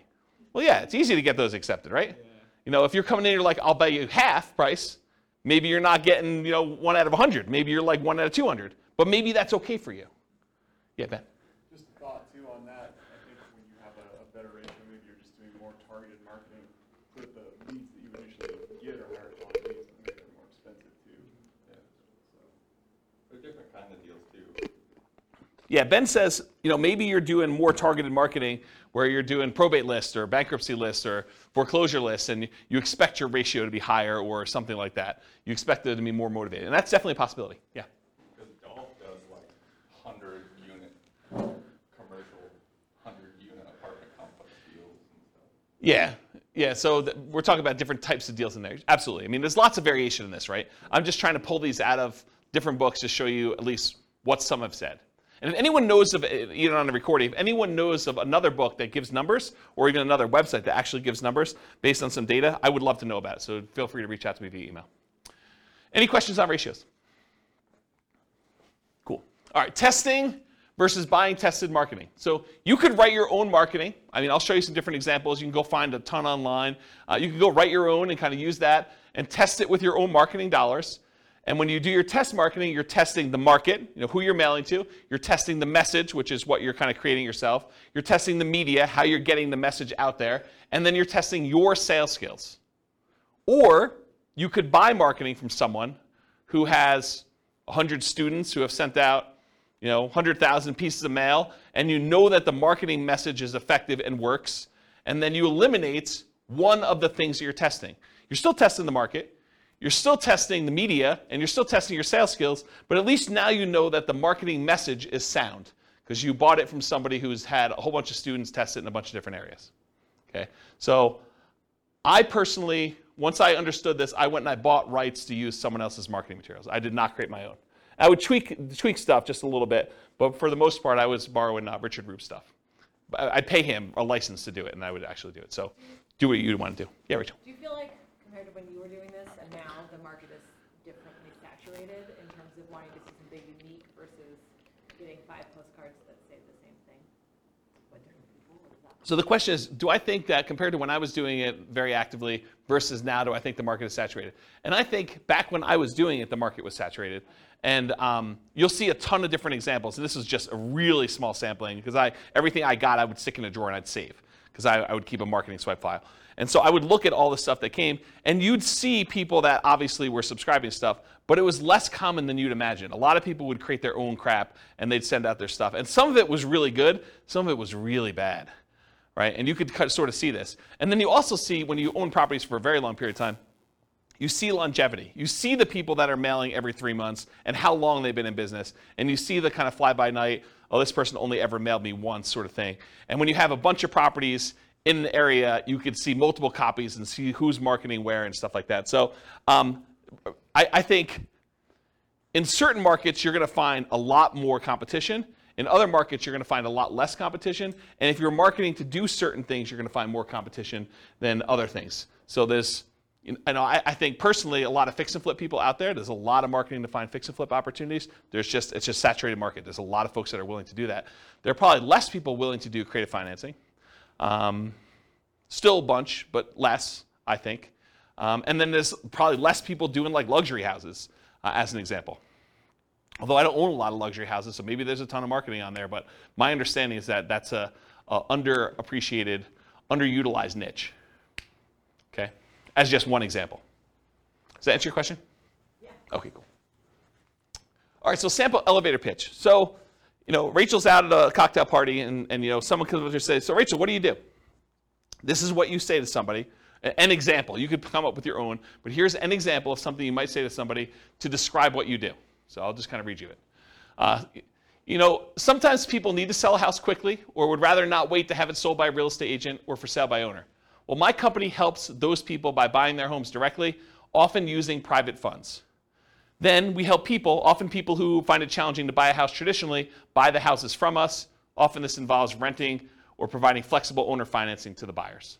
So that would be an example of an elevator pitch that you might use. Now, if you were trying to raise private money, you might say that same thing, but after where you say my company helps those people by buying their homes directly, often using private funds, you might add in an additional thing about private funds. We help investors who are wanting to have alternatives to the stock market investment where we help them, we pay them a return on those funds or something like that. So you could add that in there as well. Does that make sense? And adjust this for whatever you're doing in your business. Cool?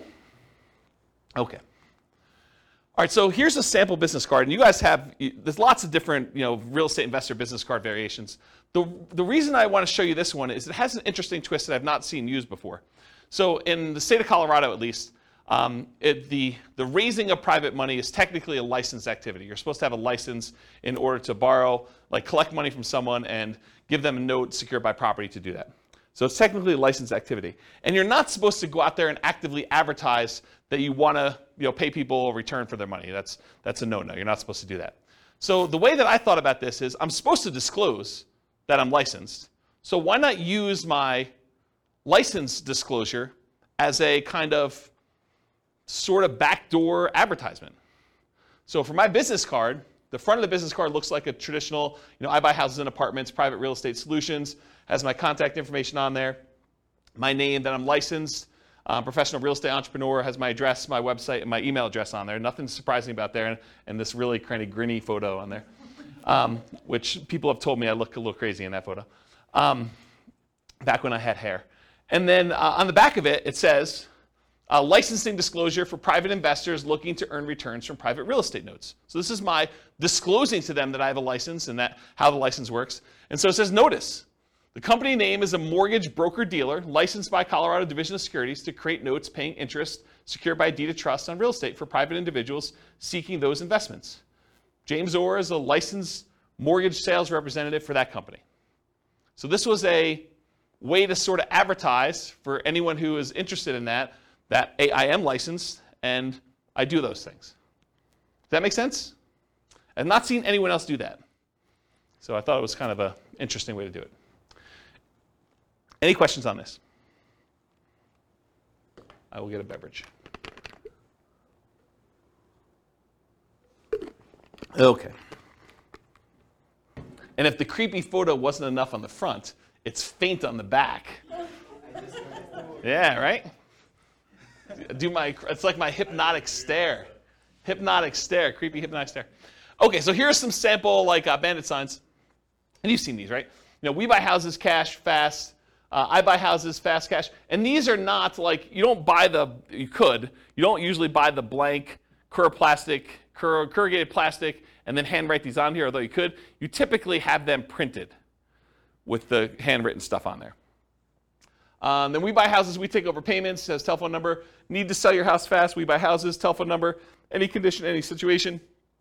And then avoid foreclosure. And you'll see some with black. Most of the time they're black and yellow or red and yellow or red and black, things like that. And I just put the McDonald's one out there because I thought it was funny. I think that's probably Photoshop. That's probably not real. All right, any questions on bandit signs? Examples? Cool. All right, buying for motivated sellers in hot markets. So avoid the obvious seller like the MLS and for sale signs ads when a market's really, really hot, because often you're going to be outbid by owner occupants on those. If you got 20 offers seen on properties, you can kind of knock your head up against the wall if you want to, but I don't know. Probably do better things with your time. Run ads, send direct mail, and do flyers. Target niches like high equity, probate, divorce, absentee owners, burned out landlords, etc. And then be willing to spend 3 times as much in marketing to find these deals. It's a premium you pay for buying in a hot market. Network and seek referrals. Solve problems. So sellers don't give away equity. They don't give you equity. What do? They trade their equity for solutions to problems. They're not giving you $20,000 or $30,000 or $40,000 in equity. They're saying, hey, look, I got this problem. I need a solution. I'm willing to trade you this equity for a solution to that problem. And then be willing, in some cases, to pay full retail with creative terms. That's one way you can deal with hot markets. And we're sort of coming out of a hot market right now. Fed just raised interest rates again today by 0.75. It's a second or third increase. Third increase, yeah. So they're trying to slow down inflation. They're trying to fight inflation. And one of the ways to do that is adjust interest rates, which slows down the real estate market, and a lot of things are tied to the real estate market. All right, any questions on hot markets? Cool. All right, let's talk a little bit about direct mail. I like direct mail. So what are the pros and cons of doing direct mail? So I'll just kind of share some with you. You have a lot of control when you do direct mail. You do a lot of testing. You control when it goes out, how it goes out, all that stuff. Your coverage and reach, you can have really good coverage. You can have really good reach by going, long distance. You do stuff local. You can focus on a lot of different things. There's a lot of flexibility. You can put out a large amount. You can put out a small amount. You can put out a small amount all the time, like every day. You have pretty good impact, especially if you have really good ads. You could change the size of the ad to have really big impact, or you could do postcards and do a lot of them. It has a pretty historic response rate, and with the movement of a lot of companies away from direct mail, there are less people competing with you in your mailbox. You show up alone. Versus someone goes online, you do pay-per-click, or you try to compete with SEO, and you want to come up for, sell a house fast in whatever your city is. Realize that you're not the only person trying to come up for that. There's other real estate agents, there's other investors, and so now you're competing with the 4 or 5 or 10 or 15 or 20 or 30 other people there. With a postcard, some days you're the only one that shows up there. Sometimes it's, you're the only one that shows up that month. So you definitely have a lot of ability to show up there without competition. You have selectivity. You can decide who you want to target versus having to hit a lot of waste, a lot of different people there. It's highly scalable. You could decide you want to buy one house every quarter, one house a year, or you could decide you could buy 10 houses a month. Whatever you want to do. This is a very scalable type of thing with direct mail. It's relatively inexpensive to do. It's proven. A lot of people have used it for. And the other thing is privacy. If I want to find out what someone is doing in order to market to find properties, and you're doing stuff online or you're putting an ad in the newspaper, I can go look at that newspaper, I can go look at the online stuff, and I can see what you're doing in your business. And I can try to deconstruct that. I know unless I have a house in that marketplace and you send direct mail to me, it's hard for me to see what you're doing. So there's some privacy way to do it there too. What are some of the downsides? Sometimes there's delays in delivery. You can't always time this perfectly. Sometimes you get poor quality lists. You'll have a bunch of undeliverables or bad names on there. The cost per exposure, it's relatively high to get your message in front of somebody. There's some possible saturation. And then sometimes the mail gets lost or it's undeliverable. If it looks like an advertisement and you have a disgruntled postal employee, sometimes they'll take your mail and just throw it away, especially if you're doing like every door direct mail where you hit every house in a neighborhood or a certain carrier route. Sometimes the carrier will say, 400 of these, no one's expecting these, I'm just going to throw them away. So you have some loss when you have that. All right, so those are pros and cons. So farm areas, let's talk about mailing lists and stuff like that. I'll show you some examples. So farm areas, geographically, you can decide you're going to market to a specific county or a specific city or a specific MLS area or a specific subdivision or a specific zip code. In my opinion, if you're going to go target a certain area with a mailing list, I think you should try to run some data on that thing and try to find out, hey, what's the typical age of a property or the range of property ages? What's the typical property price range of that list? How many days on market is it typically taking to sell in that area?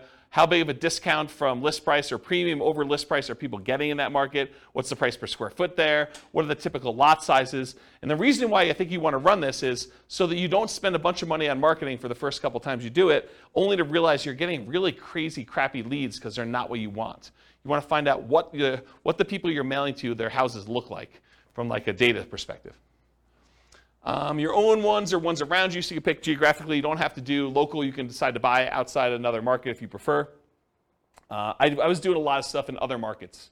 So I would do some stuff here, but I finally started doing a lot of marketing to some other cities that I wanted to buy in. Finding deals that fit your criteria based on geographic stuff, and then there are exceptions to every rule, all this stuff. Continuing on with mailing list selection, so you can decide property types. I only want to do detached properties like single-family homes or attached properties, condos and townhomes. I only want to focus on multifamily. I only want to focus on mobile homes or modular homes or manufactured homes. You can pick your price range. You can pick your median price, your average price, your low end, your luxury, whatever you decide you want to focus on from there. You could focus on financing, especially if you're going to try to come in and buy properties subject to or with wrap financing, or if you want owner financing. So you can look at the mortgage balance. You want to do low equity if you want to buy properties with subject to or wrap financing or lease option, something that has a high mortgage balance so you could take it over, and more likely to be able to structure a deal like that than someone who owes something that's very little, like directly subject to. Or if you want to try to get owner financing, try to do ones with low mortgage balance or no mortgage balance. And if you can't get that data, sometimes you could look at the date of the mortgage, and if it's a really old mortgage, it's very close to be either completely paid off or very low at that point. Type of loan, FHA or USDA, beware of doing subject to on those, but it could be good for assumption if you're willing to move into property. VA loans or conventional financing, and then if there's a private loan on there, if you're looking to raise private money, you can look for all the different private loans and try to reach out to the private lenders and see if you can get some financing. They've already done it once. So you look at that as your kind of like private money list. Years owned, so you look at the last sale date. The shorter the ownership period, the more likely it is to do a deal like subject to or wrap financing or lease options. The longer the ownership period, the more likely it'll be paid off and you'll be able to do owner financing. There's just general rules. If there's no public data, the last purchase could be prior to the electronic recording of that, and so those are probably paid off. The age of property, newer properties, lower maintenance, lower equity, subject to wrap financing and lease options. Older properties tend to be more fixer-uppers, free and clear, and owner financing. So if you're looking for those lists. And then demographics, the age of the owner. You could find people that are likely to have more equity by looking at age of owner. And then occupancy, whether they're owner occupied, someone's living there, or if it's a landlord, absentee owner, where the tax bill is being sent to an address other than the property address. And it can be either out of town, out of state, or out of country. And then other specialized lists, you can look for vacant properties or probate properties as examples. Probate properties are properties that are owned by heirs, like someone has died and then it's been passed on to the heir. Any questions on this? Oh, I guess there's one more. Size of the list. So if your list is too big, you may want to narrow it down. If your list is too small, you may want to expand out your criteria or just be willing to do less deals. So typically break your list into thirds and mail each third every month, and then repeat at the end. So go back to the beginning so that you're mailing everybody once a quarter. You build credibility and consistency by doing that. Repeatedly doing what you say you're going to do, and you get referrals. If your list is too large, use a smaller list. If your list is too small, expand it. I think I talked about that. Any questions on list criteria before I go into some other stuff? All right, cool. So mailing list sources. So where do you get these lists from? So all the stuff you can get from public record, like property characteristics, loans, age of property, things like that. You can get that from public records, either your local property assessor or title companies or RealList. RealList is what we use here in our local MLS. So if you have access to the MLS, you could download a RealList public record list, or RealQuest, which is, I think, another product by the same company, which is a variation like what they offer. And then other sources of mailing lists: ListSource, Listability, InfoUSA, and Melissa Data. And some companies will specialize in just general characteristics of the property. Some will be able to give you kind of like mail merged lists with other data, like they can combine a property address with other things they know about them, like bankruptcies or foreclosures or income level or things like that, if you want to have things merged together. It'd probably be a whole class on just mailing lists, but that's the idea. And then list hygiene, you're going to mail stuff, you're going to get things returned to you as undeliverable. So you got to do stuff with them. So number one, remove duplicates before you send them out. Use the National Change of Address, the NCOA service, to make sure that if someone moved, you get their updated mailing address. And then remove undeliverables as you get them back so that the next time you mail them, you have less undeliverables. If you really want to, you could go ahead and try to track down where the undeliverables should go. I never bothered to do that. I probably could have had, there's probably a whole business model of you just focusing on the people that that are doing the undeliverables, because I think a lot of investors would just not do anything with the undeliverable, so you could go focus on them if you want to. I personally would just send more mail, but that's me. All right, cool. Message. So what marketing messages will we be mailing? We already covered all those marketing headlines before. Now I'm going to show you some actual sample postcards. So here's one example postcard. The headline for this one is, do you need to sell a house in city name? The company name will buy your house from you on the day of your choice. You will receive the same money for your equity as if you listed and sold through the real estate agent. So they're taking off, 6%-ish, depending on what the market is. You pay no commissions or fees. I pay no commissions or fees, but I'm going to net the same as a real estate agent. Sounds like I'm paying a commission or fee. Sell your house on the date of your choice, full equity, no commissions, no fees. That's their marketing message.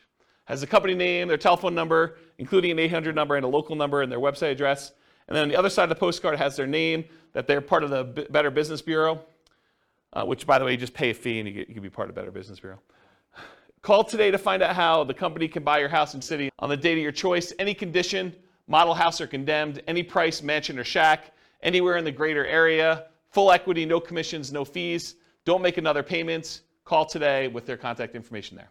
That's a postcard. Here's another postcard, different one. Dear so-and-so. Oh, this is from me. This would be interesting. So my investor group is interested in buying your property located at blank in city. We buy several houses each month, and we're looking to buy more in this area. So what did I just do? I borrowed credibility, right? So if you're brand new and you're part of an investor group, maybe your investor group buys several houses, right? So now it's not necessarily you. If you're a brand new investor, you can do this. Should you have any interest in selling quickly and easily at a fair price, please call us at telephone number. If you get my voicemail, please leave a message for a prompt return call. When you're ready, I'd be glad to meet with you, inspect the property, and let you know exactly how much we can pay. You can also visit us at website address to submit a property information form and get the ball rolling. We have purchased hundreds of properties throughout our area since a date, so you may be a perfect solution for you selling your property. Call or visit our website to learn more about how we can buy your house as is on the date of your choice. Thank you. My telephone number, my name, my telephone number. I also have my website address there. And it says, P.S. if you're not interested in selling now, please keep this card for future reference. And then I make a disclosure at the very bottom in smaller font. Licensed broker and investor not intended to solicit properties already listed for sale. So this is an example of a postcard I would send through Click to Mail. Any questions on it?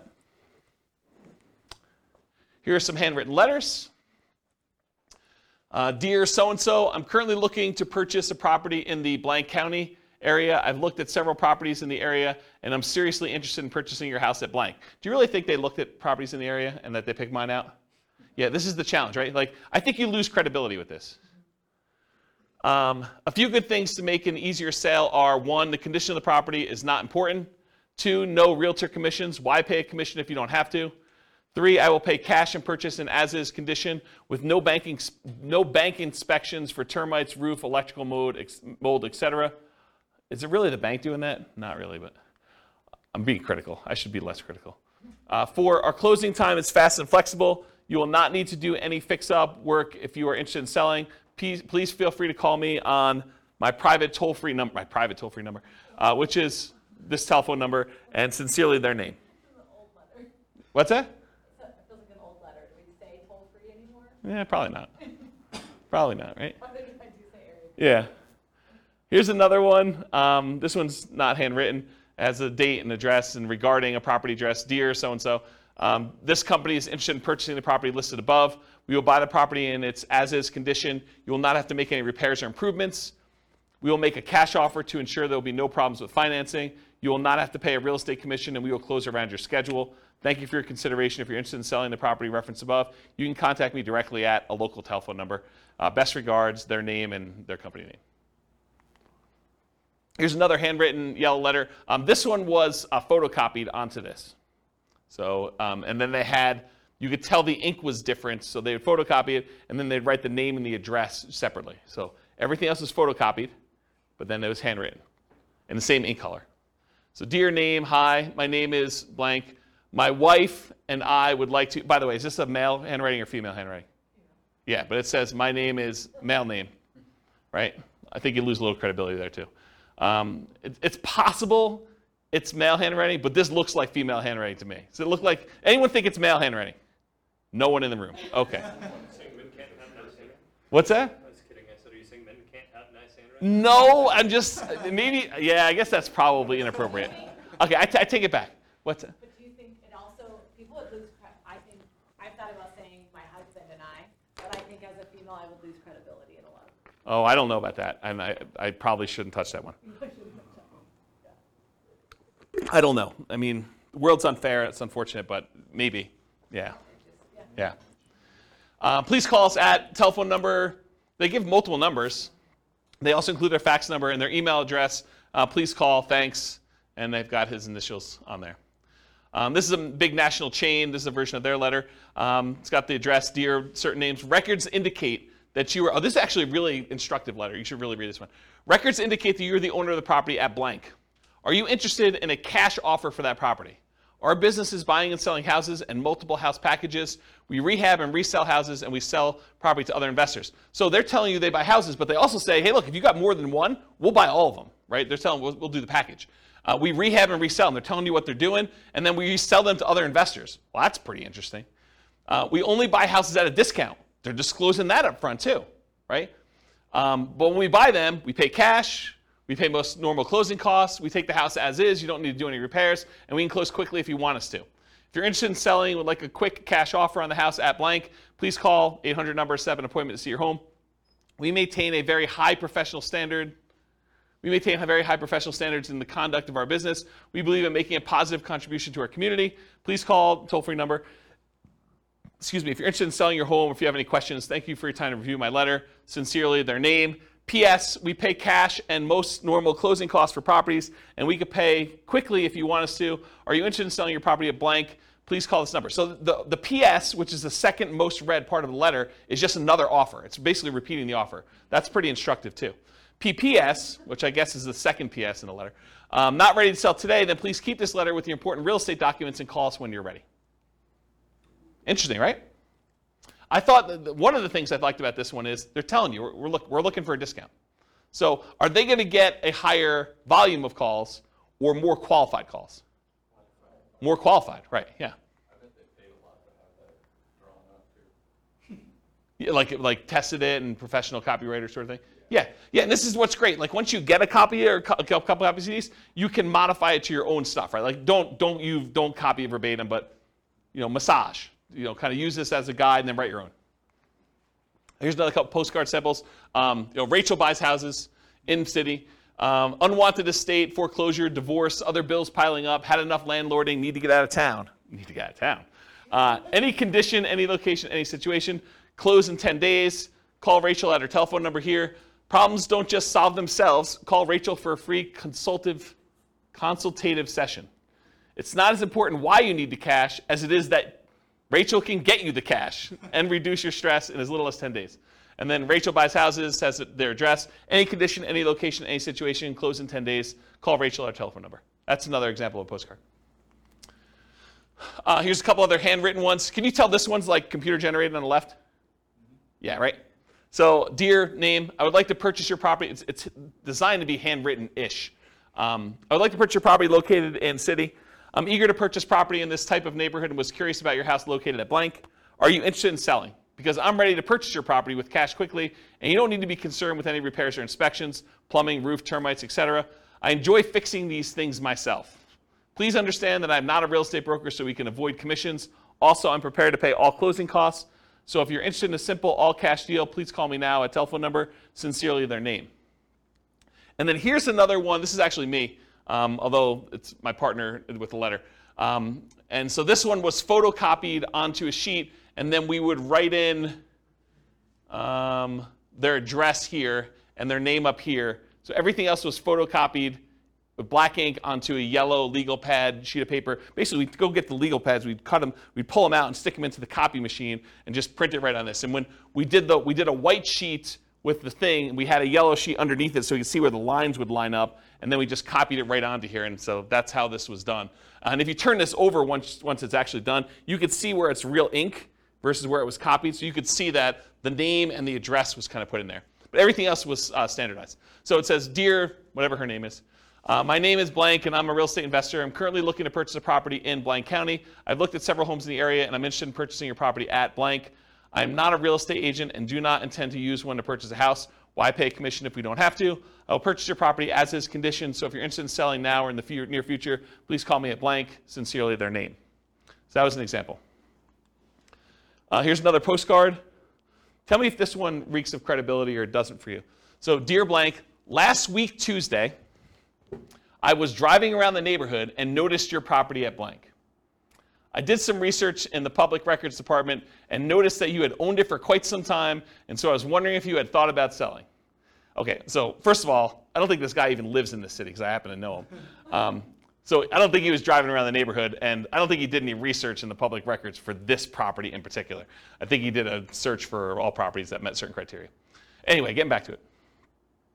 I'm interested in purchasing 2 investment properties in the area. I want to try and talk to you personally, but was not able to find your phone number. When I buy your properties, there are no fees or commissions. In fact, I'm willing to pay all of your closing costs. That would mean thousands of dollars in savings to you. Additionally, if there are tenants, I could buy it when they're with them there, so you won't have to worry about you having them move out. I did not want to miss your call, so I took the time to record a message. I didn't want to miss your call. So I took the time to record a message about my offer to buy your property. Please call this toll-free number with an extension. You can call 24 hours a day, 7 days a week. Look forward to hearing from you soon. What do you think? Do you like the other ones better? This is the front. Urgent notice. Please just turn this card over for my very important message about your property at blank. All right, here's another one. Oh, this is me. Let's see if I can critique myself. All right, my company's interested in buying your property at blank in city.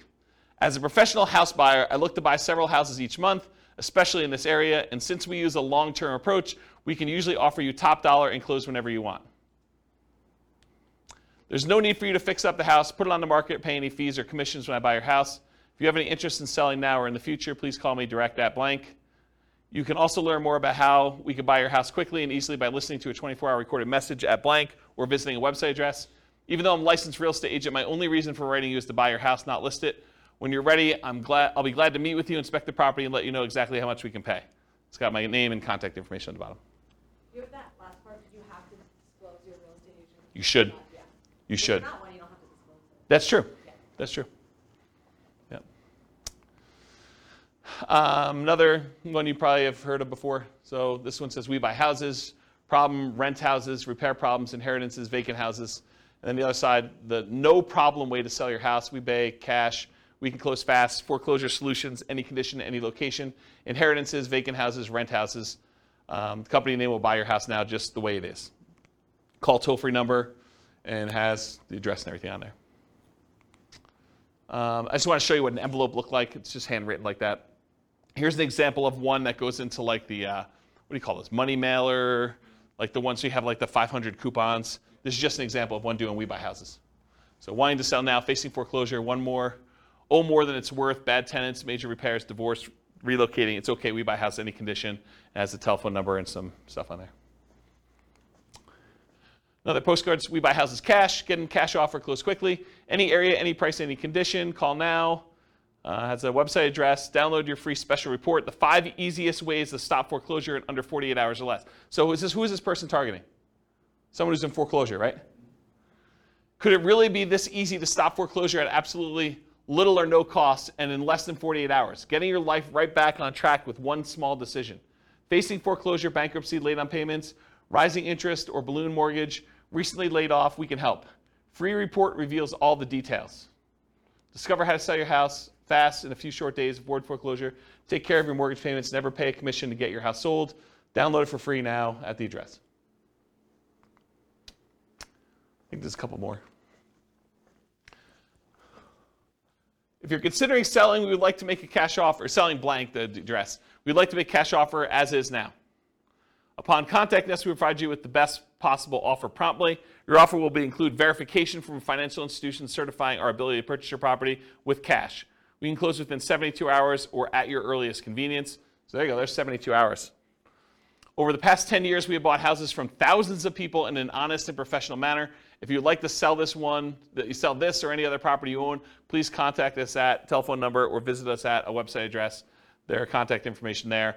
And apparently they're operating in a whole bunch of cities because they listed them all at the bottom. Here's another one. This is more like a form. Fill this out. Dear homeowner, very generic. We are investors who buy and sell houses in city area. Through public record, we are aware of a property you own here in blank county. If you are interested in selling your home here, please contact their names, a telephone number, or if you prefer, you can fill out the bottom portion of this letter and mail it to us at the address above. We guarantee you an offer, and we will be in contact with you as soon as we receive the information listed at the bottom. We are looking forward to doing business with you and hope to hear from you soon. And it's basically, yeah, I want to sell my property. I'm asking blank. It's occupied or it's vacant. Beds, baths, square footage, pool, lot size. Why are you selling? Does property need repairs? Is there a mortgage? Are payments current? And then your contact information. And then it says, we'll inspect the property from the exterior and call you shortly with an offer. Interesting approach. Slightly different one. Do you want to sell your blank property? And they highlighted it. I buy houses, land, commercial property, and mortgages in the city name and surrounding areas. I will buy property in any condition. I could pay cash, which is bolded. If you prefer to have an investment with a high rate of return and tax advantages, we will make payments. Wow, that's interesting. Should you not live in the blank area, everything can be handled through the mail, no need to return. My attorney will prepare the agreements and overnight them to you for you to approve. Call telephone number today. P.S. Please file for future reference if not interested at this time. Interesting one, huh? All right, so those are the examples for that. So media for doing direct mail, it could be postcards, could be letters, could be offers or contracts. I don't really have a lot of time to go into detail, but I did do a test where I sent unsolicited, just actual contracts, full-on offers, signed by me to buy properties based on a formula based on the assessed value. So I know what the assessed value in the MLS and the public record data was. I had a formula where I knew approximately what those typically are, and I made an offer based on that assessed value straight up. So they could have literally returned it signed. No one actually took me up on the offer. A bunch of people called back. I don't think we ended up closing it, but it was a relatively small test. I just kept doing postcards. It was a lot easier. Why? Do you think people thought it was like fraud or something? I think there's probably some of that. And so the question was, did people think it was fraud? I think probably some people thought it was a little fraudulent. I think also, people are confused by contracts. It was like a 4-page offer. And they're like, what is this? What am I doing here? And so I think, this is like the 1-step versus 2-step example. That was 1 step in it, right? I'm sending you an offer. And I think most of the time it works better to do 2 steps. Just warm them up to the idea. Yeah, and then answer questions, build rapport, answer questions that they have, kind of talk to about stuff. Excuse me. Postcards, letters, offers, contracts, free recorded information lines, websites, lead forms, and special reports. So those are the types of media we could use in order to get in touch with stuff. What name do you use on your marketing? You can use your personal name. For example, I could use James Orr. You could use the name of your acquisition manager. So for a while, I had a person who was doing acquisitions for us, and we put their name on there. A pseudonym like Jimmy Orr or Jim Orr. If anyone calls me Jimmy or Jim, I know you don't know me, right? Because that's not my name. My name is James. So you could put this on there, though, so when someone calls on the phone, they're like, hey, is Jimmy there? I know it's from certain marketing. So you could do something like that. So whatever you want to do. Business name, you can put your business name on there. You could borrow credibility. I forget what I was talking about there. I don't know. And if you're a real estate agent, you should disclose that on your marketing. Phone number, so you can put your phone number, your mobile, your office number, a 24-hour recorded information line, a 24-hour voicemail, an answering service, a live answering service, your staff, either your acquisition manager, your admin person. Other considerations, should you use a local number or long distance number? Should you put a toll-free number on there? Should you use an extension or not an extension? Should you include a fax number or not? All the considerations to kind of think about for this. For the website and email address on there, so if you can go get a custom domain name, for example, I think for a while we were using wecanbuyquick.com. I think I own it, but I don't think it's up because I'm sort of not acquiring properties right now. But We Could Buy Quick, I think, was ours. That's an example of a custom domain name. You could do shared versions of that where if you have a domain name that's good, like webuyhomes.com, you might have like webuyhomes.com/Colorado/Denver as an example. Ooh, anything crazy? Storm?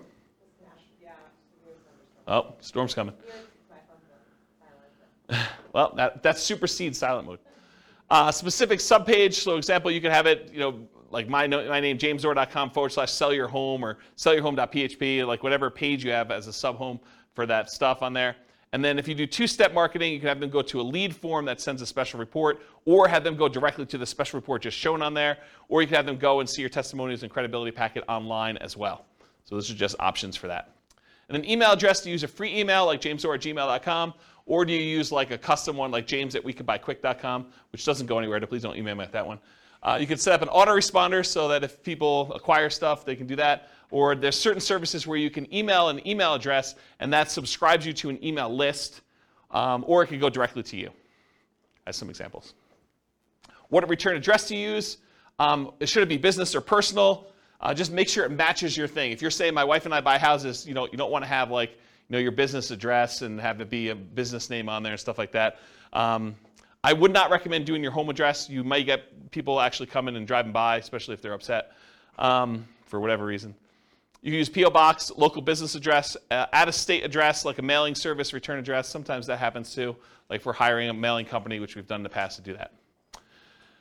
Mailing frequency. Sorry, I'm a little over, guys. Hopefully you don't mind. Moving parade. You need to be in front of them when they think about selling. So repeated hits. 80% of sales requires 5 follow-up phone calls after the meeting. That's according to the Marketing Donut. And at any given time, only 3% of your market is actively buying, or in this case, selling. 56% are not ready. 40% are poised to begin. And that's from Vorsight. And then 63% of people requesting information on your company today will not purchase for at least 3 months.